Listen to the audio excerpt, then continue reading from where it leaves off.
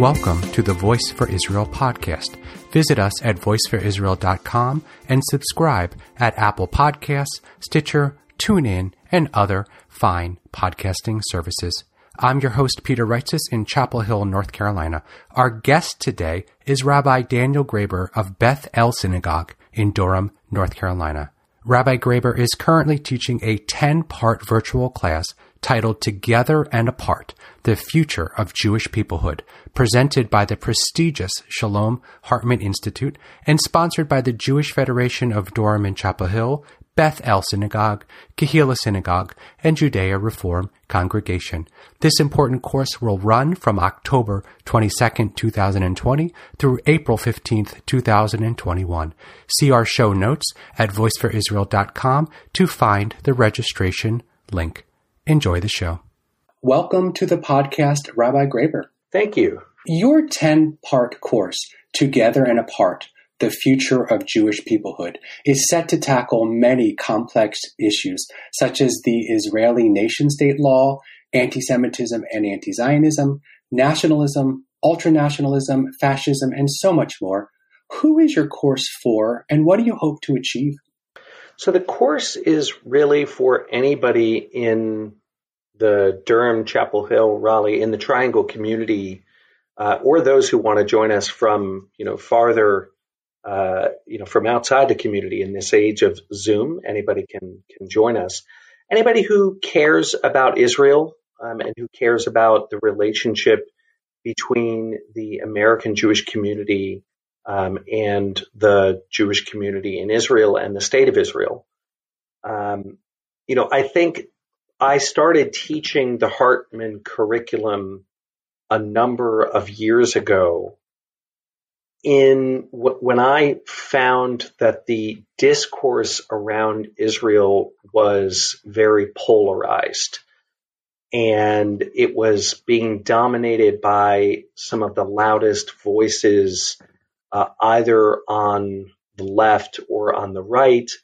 And when the discourse seemed to me, and what I had heard from a number of people in the community, is that the discourse was more focused on sort of reading people out of the community rather than reading them in.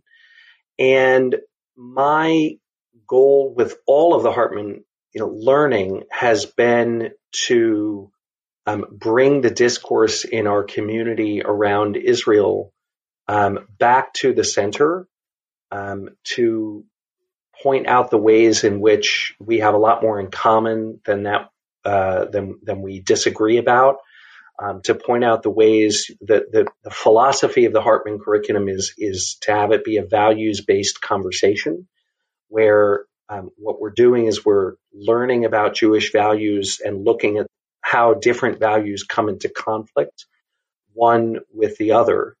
And that, but almost always have a basis in the Jewish tradition, and therefore we can agree to disagree, but still respect the people who we are in community with. And I think one other piece that I'll add in specific about this course. This course is called Together and Apart: The Future of Jewish Peoplehood, and it is based, the opening session of the course is entitled From No Homes to Two Homes. And it sort of traces this idea that the Jewish people, after the destruction of the temple, after the fall of the, of the first of the monarchy and, under King David, have not had a home, really after thousands of years in diaspora. With the birth of the state of Israel, Israel was seen as the one home for the Jewish people, and as an answer to the question of how can the Jewish people be safe, and how can we be normal, and how can we be exceptional, to all three of those questions. And that where we've arrived is really a place of having two homes.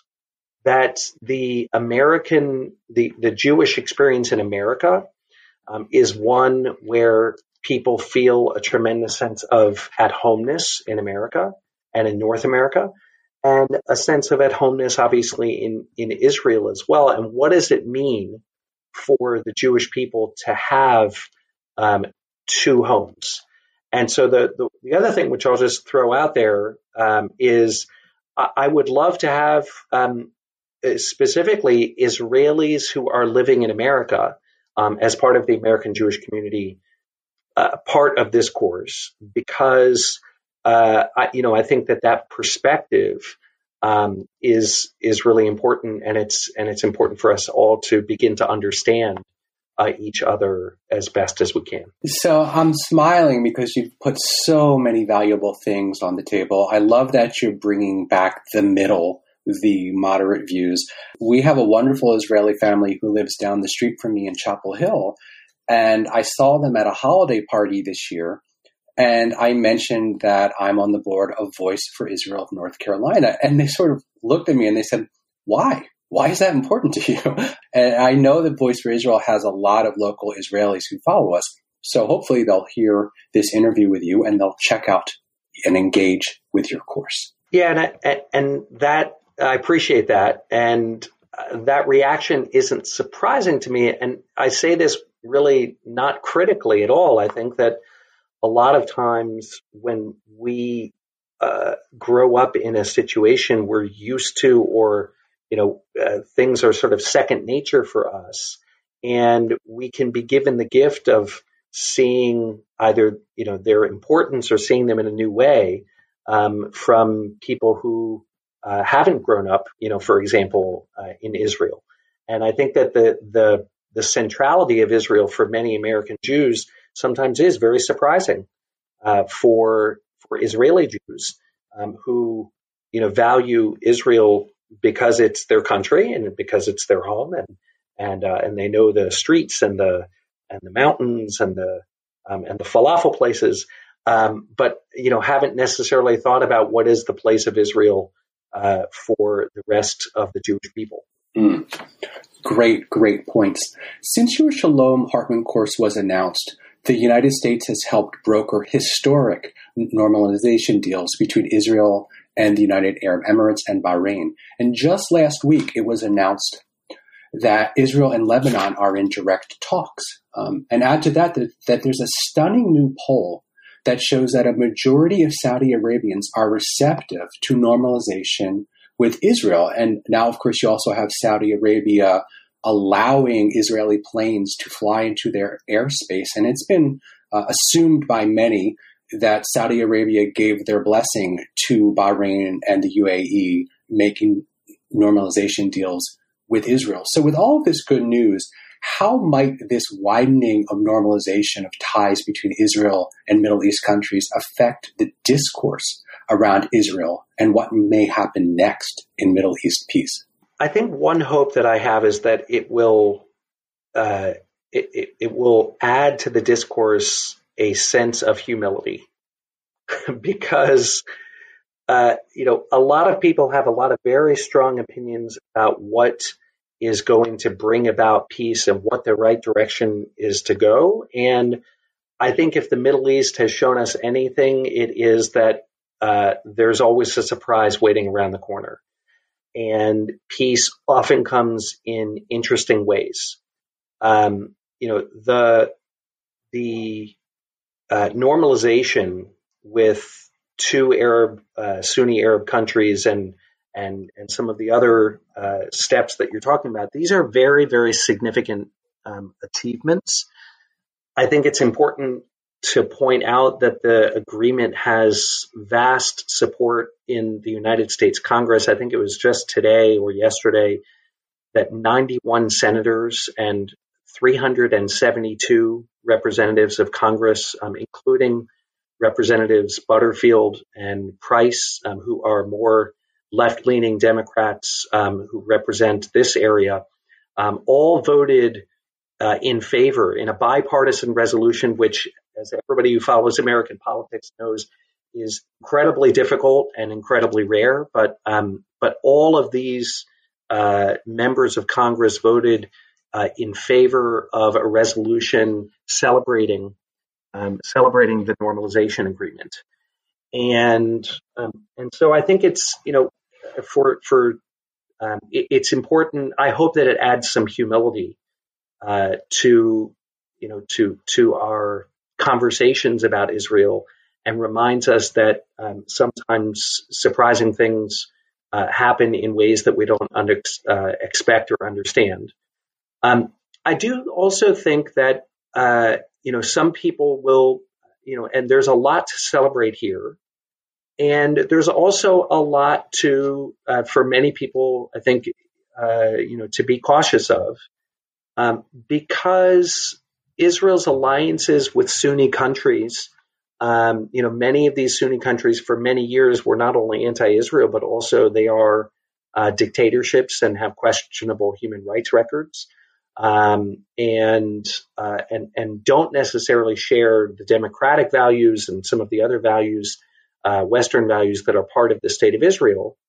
And for some, it will challenge the discourse around Israel, because they want to make sure that Israel doesn't lose its moral center and doesn't lose its commitment also to make peace with the Palestinians, when and if that's possible.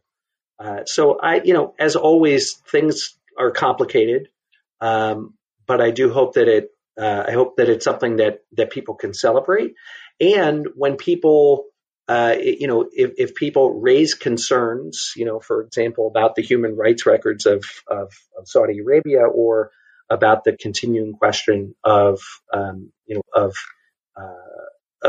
Palestinians, that those questions can be heard as continuing to be legitimate questions that are part of the discourse around Israel.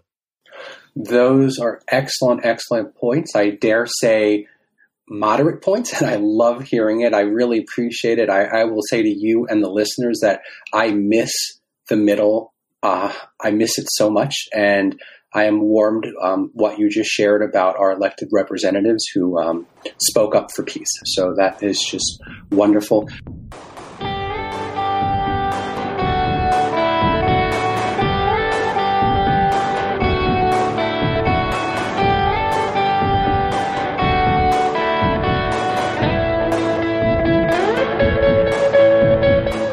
This is the Voice for Israel podcast. I'm your host, Peter Reitzes, here with Rabbi Daniel Graber in Durham, North Carolina at Beth-El Synagogue. And in your course on March 7th, you are scheduled to discuss the accusation and dilemma of dual loyalties. Please explain to us what is meant by dual loyalties, and how will you be discussing this topic? So, to understand dual loyalties, we want to separate that from multiple loyalties. Is probably a good way to do it. We all have multiple loyalties because we have multiple identities. I can be loyal to my family and be loyal. I can be loyal to my children and be loyal to my spouse. And I can be loyal to my friends, and I can be loyal to my local, to my local synagogue, and loyal to local churches in a different way. And I can be loyal to my country. And all of these things can stand alongside each other because, again, each one of us contains multitudes, as the poet once said. Each one of us has many commitments. And those things need not conflict. Dual loyalty is an age-old accusation against the Jewish people that our commitments to the Jewish people undermine our commitments to the country in which we find ourselves. And I say it's age old because the truth is that the very first example of this dual loyalty accusation is in the book of Exodus. And the very first time that the word that the word people is used about the Jewish people is actually used it's not something we say about ourselves, but it's actually used by Pharaoh about us. And it's a way of othering the Jewish people. And Pharaoh is concerned that the Jewish people, in the end, are going to rise up and leave the land if it comes to war. Now, in the end, it was Pharaoh's accusation that actually created the circumstances that made it necessary for God to rescue the Jewish people. But the accusation of dual loyalty has followed the Jewish people where, I think wherever we are, and in some ways has been sharpened by modernity when modern nation states offer Jews a greater sense of equality and citizenship than has been possible in many other places. And the question is, to what extent does and it's also been accentuated not only by modernity but obviously by the existence of the modern state of Israel, because now there is there is a state in the family of nations that describes itself as the state of the Jewish people around the world. And so I think the question that we're going to try to tease out is, what are the ways in which we as Jews can have a commitment to America and to being American citizens and calling this place home? And how do those commitments to America sit alongside our commitments to Zionism? We're going to look at the thinking, particularly of Louis Brandeis, who was a justice on the Supreme Court in the early 20th century, who was the first one to really articulate that these commitments don't need to be conflicting, but actually that in being committed to Zionism, we actually deepen our own commitment to America and American citizenship. And, again, that dual loyalty, that loyalties, rather than being dual and conflicting, can actually stand alongside each other, can complement each other, and make us stronger citizens of America and stronger Jews with a stronger sense of peoplehood as well. Sounds like a really interesting conversation. Looking forward to it. So I got a bit of a long question to ask you, and we're going to put up links at voiceforisrael.com in the show notes so people can check out the survey I'm about to mention. A recent survey of young adults between the ages of 18 to 39 has found that, quote, almost 2/3 of young American adults do not know that 6 million Jews were killed during the Holocaust. And more than 1 in 10 believe Jews caused the Holocaust. Almost 25% of the respondents reported that the Holocaust was a myth or had been exaggerated or they weren't sure. The reason I bring this up to you now, Rabbi Graber, is because recently in our Triangle area of North Carolina, there has been a passionate and even heated discussion around the use of the term concentration camps. And some immigrant rights activists, including some local Jewish activists, have been describing immigration detention facilities here in the United States as concentration camps. This has offended many local Jews, including myself, because it appears to compare the United States to Nazi Germany. What is your view on this issue? Very complicated question. I appreciate the thoughtfulness of it. I want to say first that, the first part of your question highlights how desperately important Holocaust education continues to be.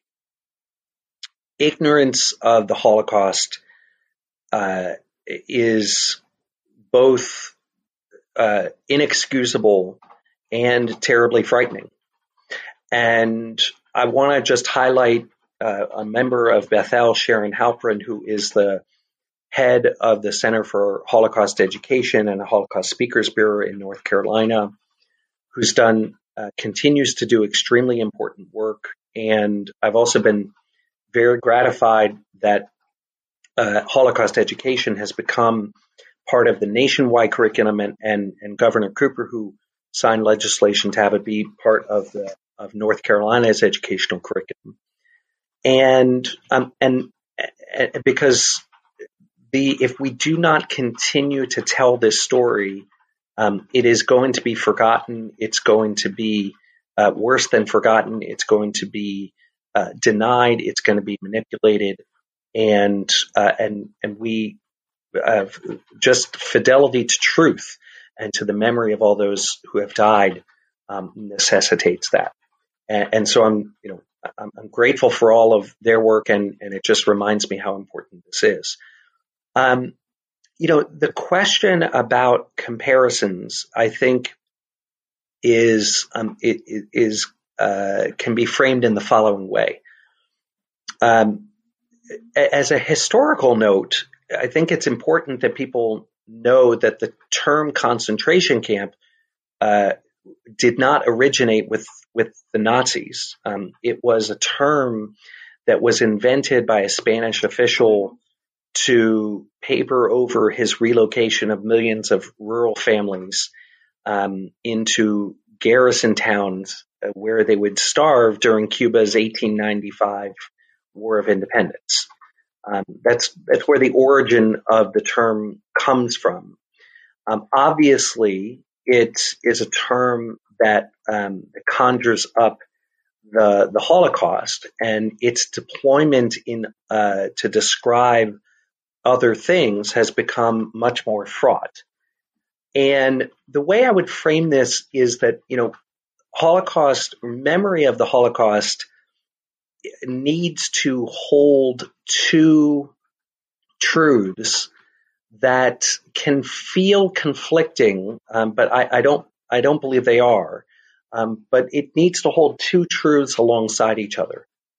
One of them is that the uniqueness of the Holocaust, not only because it happened to the Jewish people, and not only because it happened at a certain time, but there historically has not been another state-sponsored attempted genocide and state-sponsored mass murder of another people, and that should not be forgotten. The Jewishness, the fact that it happened to Jews, should not be forgotten. The fact that it was a genocide, that it happened. Of course, there were many other victims of the Holocaust, but Jews were targeted because they were Jews, and the Jewish question was seen as a problem to be solved only by mass murder, because of the Jews were understood to be polluting the gene pool, and so the uniqueness of the Holocaust should not be diminished or forgotten, and it can't be trivialized with sloppy comparisons. And the second truth that needs to sit alongside this is that the teaching, one of the reasons that we teach about the Holocaust is not only to prevent another Holocaust from happening to the Jewish people, but also to prevent other acts of genocide and other terrible, tragedies.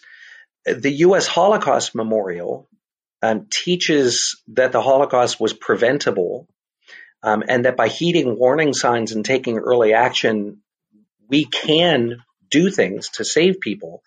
And there's actually a prevention of genocide center at the U.S. Holocaust Memorial, and the purpose of which is to try to prevent what happened to the Jews of Europe in the 19th 30s and 40s from happening not only to other Jews, but also anywhere around the world. And so I think that on the one hand, you have to preserve the uniqueness of Holocaust memory, and I think we're also doing a disservice to the Holocaust by never making any comparisons, whatsoever.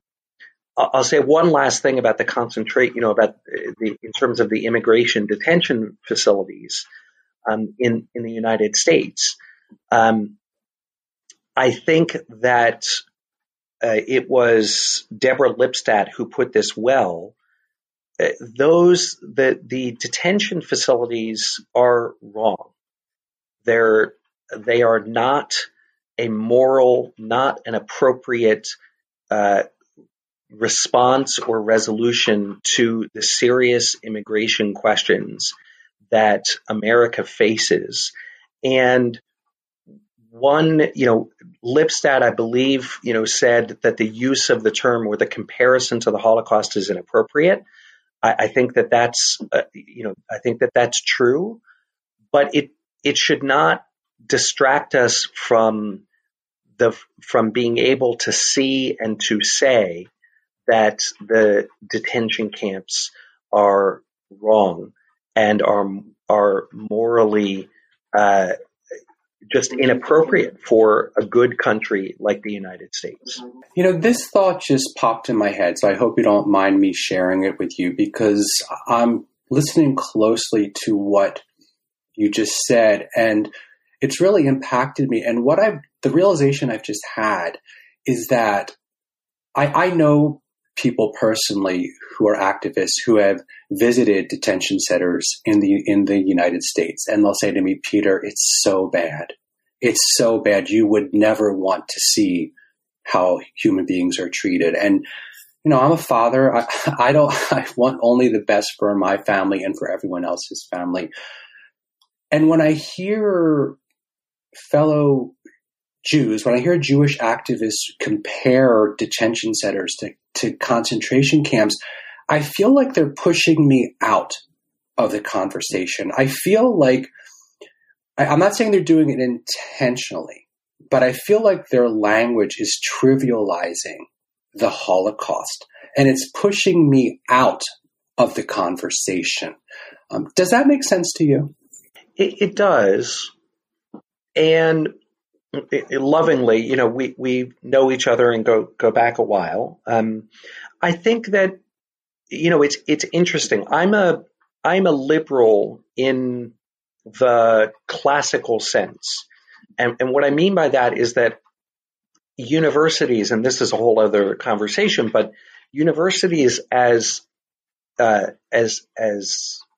ideally conceived are liberal places where one is exposed to ideas and thoughts and language that's different than one believes. And there's almost an expectation that in the course of entering the dialogue and entering the conversation, you have to keep yourself in the conversation, even when it gets a little uncomfortable, and continue to tease things out. And so the coaching I would give you, not that you asked me for it, but I hope it's okay that I offer, the coaching I would give to you is don't let yourself be pushed out of the conversation, right? And it's okay to interrogate the use of that term and to say, look, what are the pieces here that are appropriate, right? And I would say, again, the term concentration came back, before it referred to the Nazis, historically referred to, to something else. And so it doesn't only have to, refer to what happened.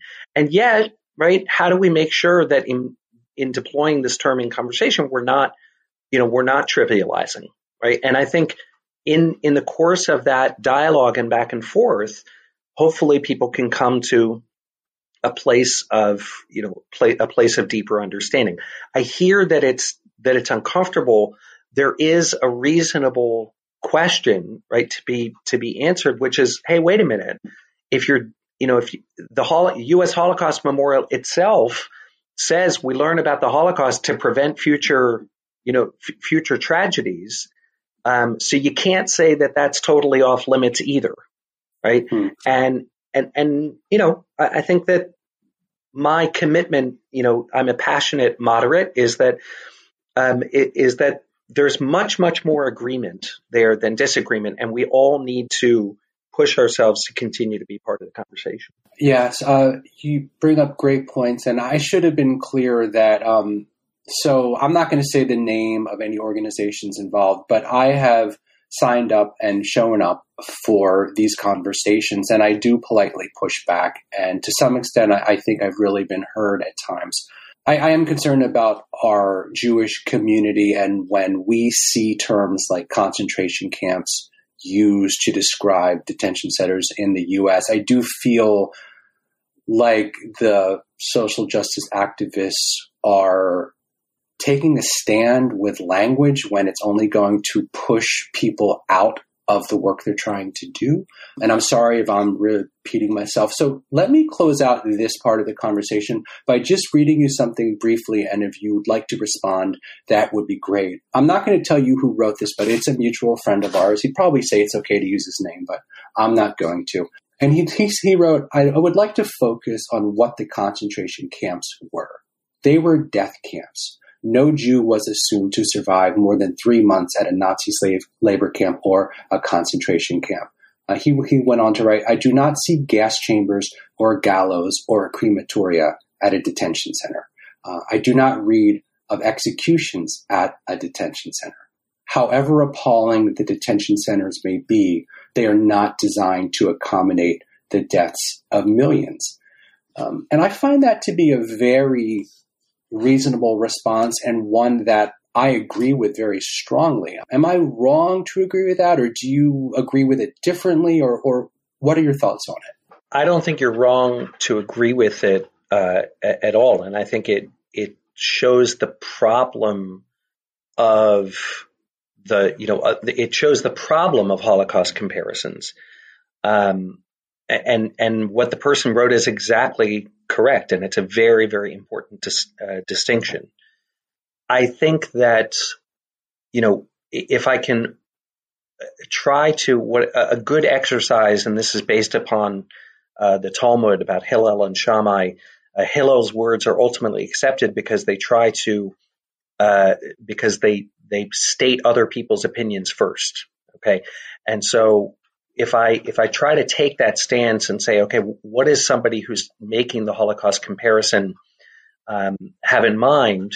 I think that what they're, number one, they may be saying that the term concentration camp, as I've said, doesn't only apply, to the Holocaust, but also they're trying to navigate how quickly can one reality become another reality. And, Peter, I will say to you, I don't know. What I do know is that many, many German Jews thought that they were living in a democratic, enlightened society that could never become Nazi Germany. And they, I don't know if you've read the book, The Black Swan, but it's a very interesting book. I'm not going to remember the author right now, but he gives an example about how history works. And he says, we think that history changes gradually, but the way that history actually works is like the chicken who is in, who's in the chicken coop or the hen house or whatever, and is being fed every morning and wakes up every morning and says, wow, I have a great life. I don't have to do anything. And somebody brings me food and cleans out, whatever is underneath me. I have a great life until the next morning when their head gets cut off, right? And the author of The Black Swan argues that's actually how change works. That's how history unfolds. We don't know when massive changes are going to take place, but they do happen fast, not really over time. And I think that when somebody makes that argument, what they're trying to do is say, this is concerning to me. I'm not saying it's the same thing, right? I don't think, and if they were saying, hey, this is the exact same thing, I would, they need to be told they're wrong, because historically they're wrong. And yet they're also trying to say, I want the Holocaust, the memory of the Holocaust to be a force for preventing future tragedies. And I'm concerned that we're moving in that direction. And I want us to put the brakes on that. Now, I think you can have good, vehement disagreement about what is the right way to have that conversation. And again, Deborah Lipstadt says, you know what? You can say that it's wrong without making the comparison. She makes that argument. And I think that there's a lot of sense to that. But I don't think that the people who are making that argument are coming from it of a place of wanting to trivialize the Holocaust, nor are they coming from it a place of wanting to, let me just, leave it there. I don't think they're trying to diminish the memory of the Holocaust or the seriousness of what happened. Your last point was so important, and it made me think, I don't know if they're trying to trivialize the Holocaust. I would hope not. And perhaps, unfortunately, the Holocaust has already been trivialized to the point that the person does not even know it. And it's awful when I am about to say this one person said, but a local activist, put on public media that she strongly implied that the Obama administration was worse than the Nazis. And that person uses the term concentration camps to describe detention centers. And that's only one person. But it makes me think, has the Holocaust already been trivialized so much in this person's life that they would say something or imply something as absurd as the Obama administration was worse than the Nazi regime? Because that's just crazy to me. And I'm sorry, please, I'll let you get the last comment and then we'll move on. No, I think that I'll go back to where we started, which is that education, Holocaust education, is desperately, desperately important, because it is, for someone to say that betrays, I think, belies a sense of ignorance, that I think education, it just points out the importance of that.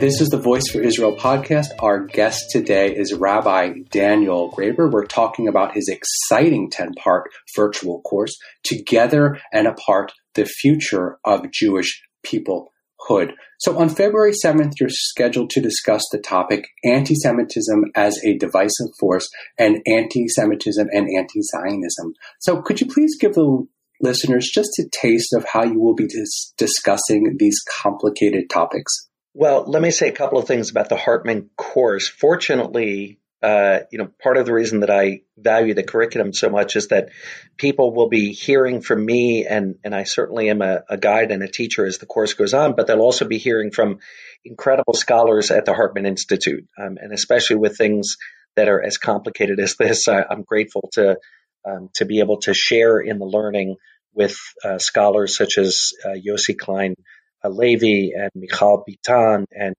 Yehuda Kurtzer and Daniel Hartman and Tal Becker and others. For this topic, I think part of the focus will be on how anti-Semitism used to actually be certainly not something we hoped for, but it was something that we could all agree upon, and that in some ways united certainly the American Jewish community. And in sort of a coming together to respond and to protect and defend our fellow Jews. And unfortunately, I think anti-Semitism has become that unity has become a casualty of the partisan age in which we live, where many acts of anti-Semitism are mobilized or treated as opportunities to to explain why one side or the other in the American political landscape is wrong and how our side is correct. And that's just a shift that we'll be looking at more closely as to why that's the case, and perhaps how we can heal some of that partisanship that plagues America and that plagues the American Jewish community as well. The other topic that we're going to talk about is the very tricky line between anti-Semitism and anti-Zionism. We were speaking, for all of these things, I think somebody once said that we need, the word anti-Semitism is a blunt instrument, that there's anti-Semitism of the gas chambers and there's anti-Semitism of the country club. And the fact that we use the same word to describe those two phenomena is a problem, because it's just not, it's a word that does not describe in enough detail what anti-Semitism is and the many different gradations of it. There's a line between anti-Semitism and anti-Zionism. Anti-Zionism, comes, I would say, in a couple of different forms. One of them is criticism of the state of Israel, which I would not call criticism of the state of Israel anti-Zionism. I would just call it criticism of the state of Israel that can be very, very Jewish. And if you read the pages of Haaretz, it seems like an Israeli national sport itself. And it certainly doesn't make one anti-Semitic in any way. And yet there is some anti-Zionism that can become anti-Semitic. And when Israel is sort of made into a symbol, one of the ways I like to test this is to say, if Israel is completely evil and the Palestinians are completely innocent or completely good, and Israel is completely guilty, that to me is sort of a red flag that one has crossed the line from criticism to the territory of anti-Semitism. And in the same way as anti-Semitism holds Jews responsible for many wild and terrible things, anti-Zionism sometimes does that. Israel becomes the Jew of the nations, of the community of nations, and that's a problem as well. And I think trying to tease out that distinction within the American Jewish community is an important one. Let me ask you one last question about your course, and then I want to ask you one final question for this wonderful recording. Actually, I don't know if you're going to cover this in your course, but I want to ask anyway. Okay. Zionists, I know, including myself, support Black lives. We support civil rights and human rights. However, many Zionists, including myself, are understandably concerned that in 2016, the movement for Black lives specifically targeted Israel in its platform. So how do you consider these issues, and how concerned should we be that Israel has been targeted by some of the leadership in the Black Lives Matter movement? I think the following. I share your concern about the movement platform. I've expressed those concerns publicly, and many people have as well. And I think it's justified concern.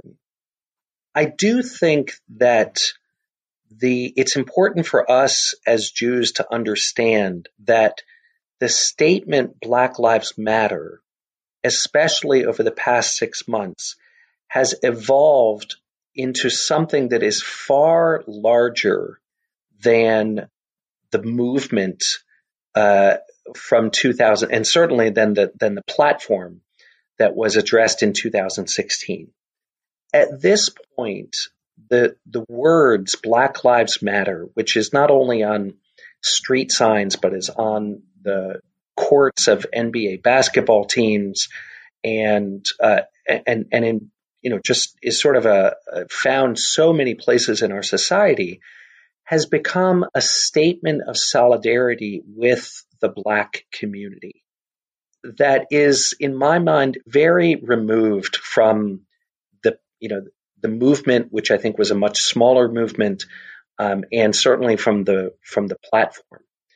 The statement of solidarity, I think what I would say is just because the movement and that platform was wrong and problematic, and I have no problem saying that, it doesn't mean that the statement that Black Lives Matter isn't right.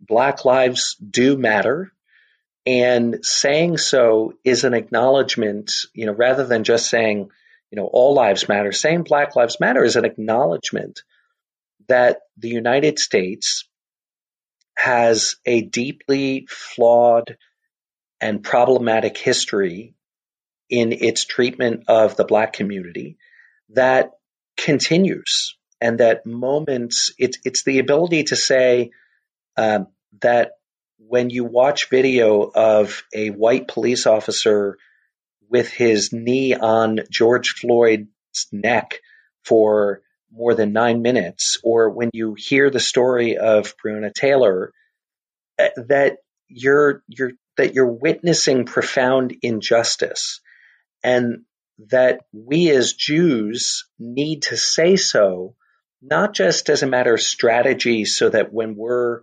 oppressed that other people will stand up for us. Although, I will say that it's been deeply moving to me on a local level that when Jews were targets of violence after Pittsburgh and after Poway in San Diego, and other times that our Black brothers and sisters and our Christian brothers and sisters have stood up with us. But we need to say so not merely for strategic purposes, but because morally we are called as Jews to acknowledge the profound evil and unmitigated evil that is racism and that continues in the United States. And, the more that one learns about the evils of slavery, I'm reading right now a book called Caste that I commend to your readers. It's by Isabel Wilkerson, where she describes how when the Nazis were learning and thinking about the Nuremberg laws and how to essentially set up the Nazi state and legislation against Jews based on genetics, they literally looked at the American system. They looked at the laws that existed in the South of the United States. And, the connection was startling to me and just reinforced how the situation of our fellow Americans, we as Jewish Americans, I think, have an obligation to hopefully rebuild what was once a very strong and good coalition that was working to try to achieve equality in the United States. Many fine points you just brought up. I'll say briefly that after George Floyd's tragic murder, I had some conversations with colleagues, people of color, and it became very clear to me over the weeks and months that people talking about Black Lives Matter and their pain as people of color had nothing to do with Israel. And so what I'm left thinking, and please, I'd love to hear your feedback, is that the Black Lives Matter movement was attempted to be hijacked by a few leaders to include anti-Israel propaganda or an anti-Israel agenda. And then you meet people, or you talk to people who are people of color, and there's so much pain, and they want to be heard, and they want to share their pain, and it has nothing to do with Israel. And I find it, by listening, it seems pretty clear to me that the people of color I know are not talking about Israel when they talk about Black Lives Matter. Do you have anything to say to that? I think that's exactly right. I think that, and I think that, I will say that in conversations, we started this conversation, or at some point spoke about Holocaust education and how important it is. And as Jews, we feel that it's very important that the world hear about the oppression and the, not just oppression, but the attempted genocide of our people. And I think that we owe ourselves and owe the Black community to listen with an open heart, that in listening to other people's pain, we don't diminish ourselves. We lift ourselves up even more. And that if we enter these conversations trying to make that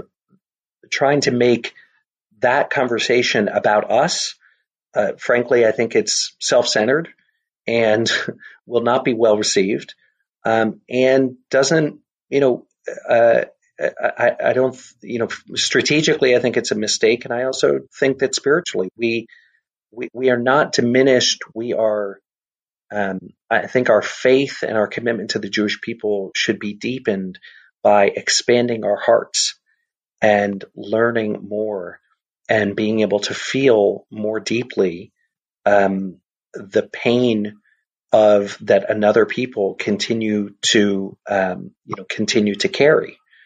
And, for someone like Abraham Joshua Heschel, the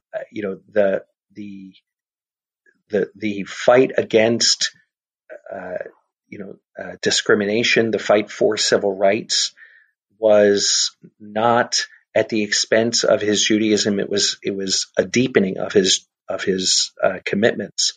And my own experiences, I found that to be the case as well. And I have found that, I'll just end with this, before coronavirus, we had a plan. A very good friend of mine is Bishop Ronald Godbey. He's a wonderful leader of the River Church here in Durham.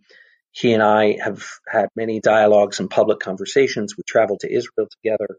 And our hope was for our synagogue and their church to travel together to Washington, D.C., where we would spend one afternoon at the U.S. Holocaust Memorial and another afternoon at the African American History Museum.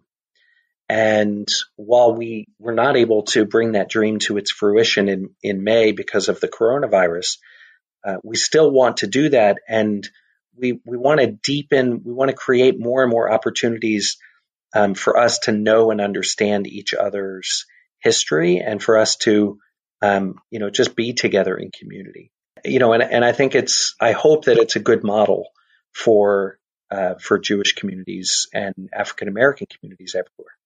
Yeah, it sure is. And I'll share with you and the listeners that many of us board members of Voice for Israel attended a service at Pastor Godbey's church, and you were speaking that night. And it was a beautiful, wonderful services, and we made some great connections, and several board members of Voice for Israel are always quoting the good pastor. So you keep very good company, sir.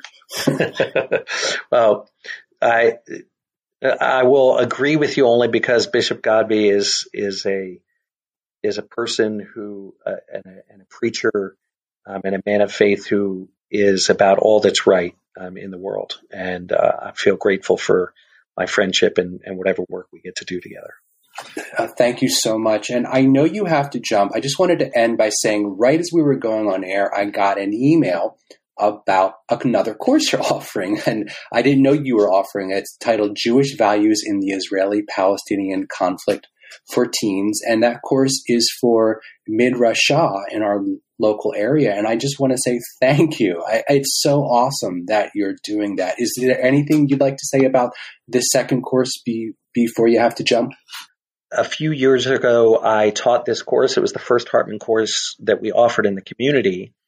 And I'm offering it this year in an abbreviated fashion to our teens because I want to help our teens to be better prepared for the Israel conversation that they're going to encounter on campus. And as is my hope with all of the Hartman materials and all of my teaching, I'm not here trying to persuade people, to have this or that political view, but I think that the ignorance about Israel and about the conflict is something that we all need to try to fight against through education and helping our kids to be better prepared as Jews, and certainly as Jews who will be on campus and part of a tumultuous campus conversation. Thank you for the work you do, and thank you, Rabbi Graber, for joining us today on the Voice for Israel podcast. Thank you.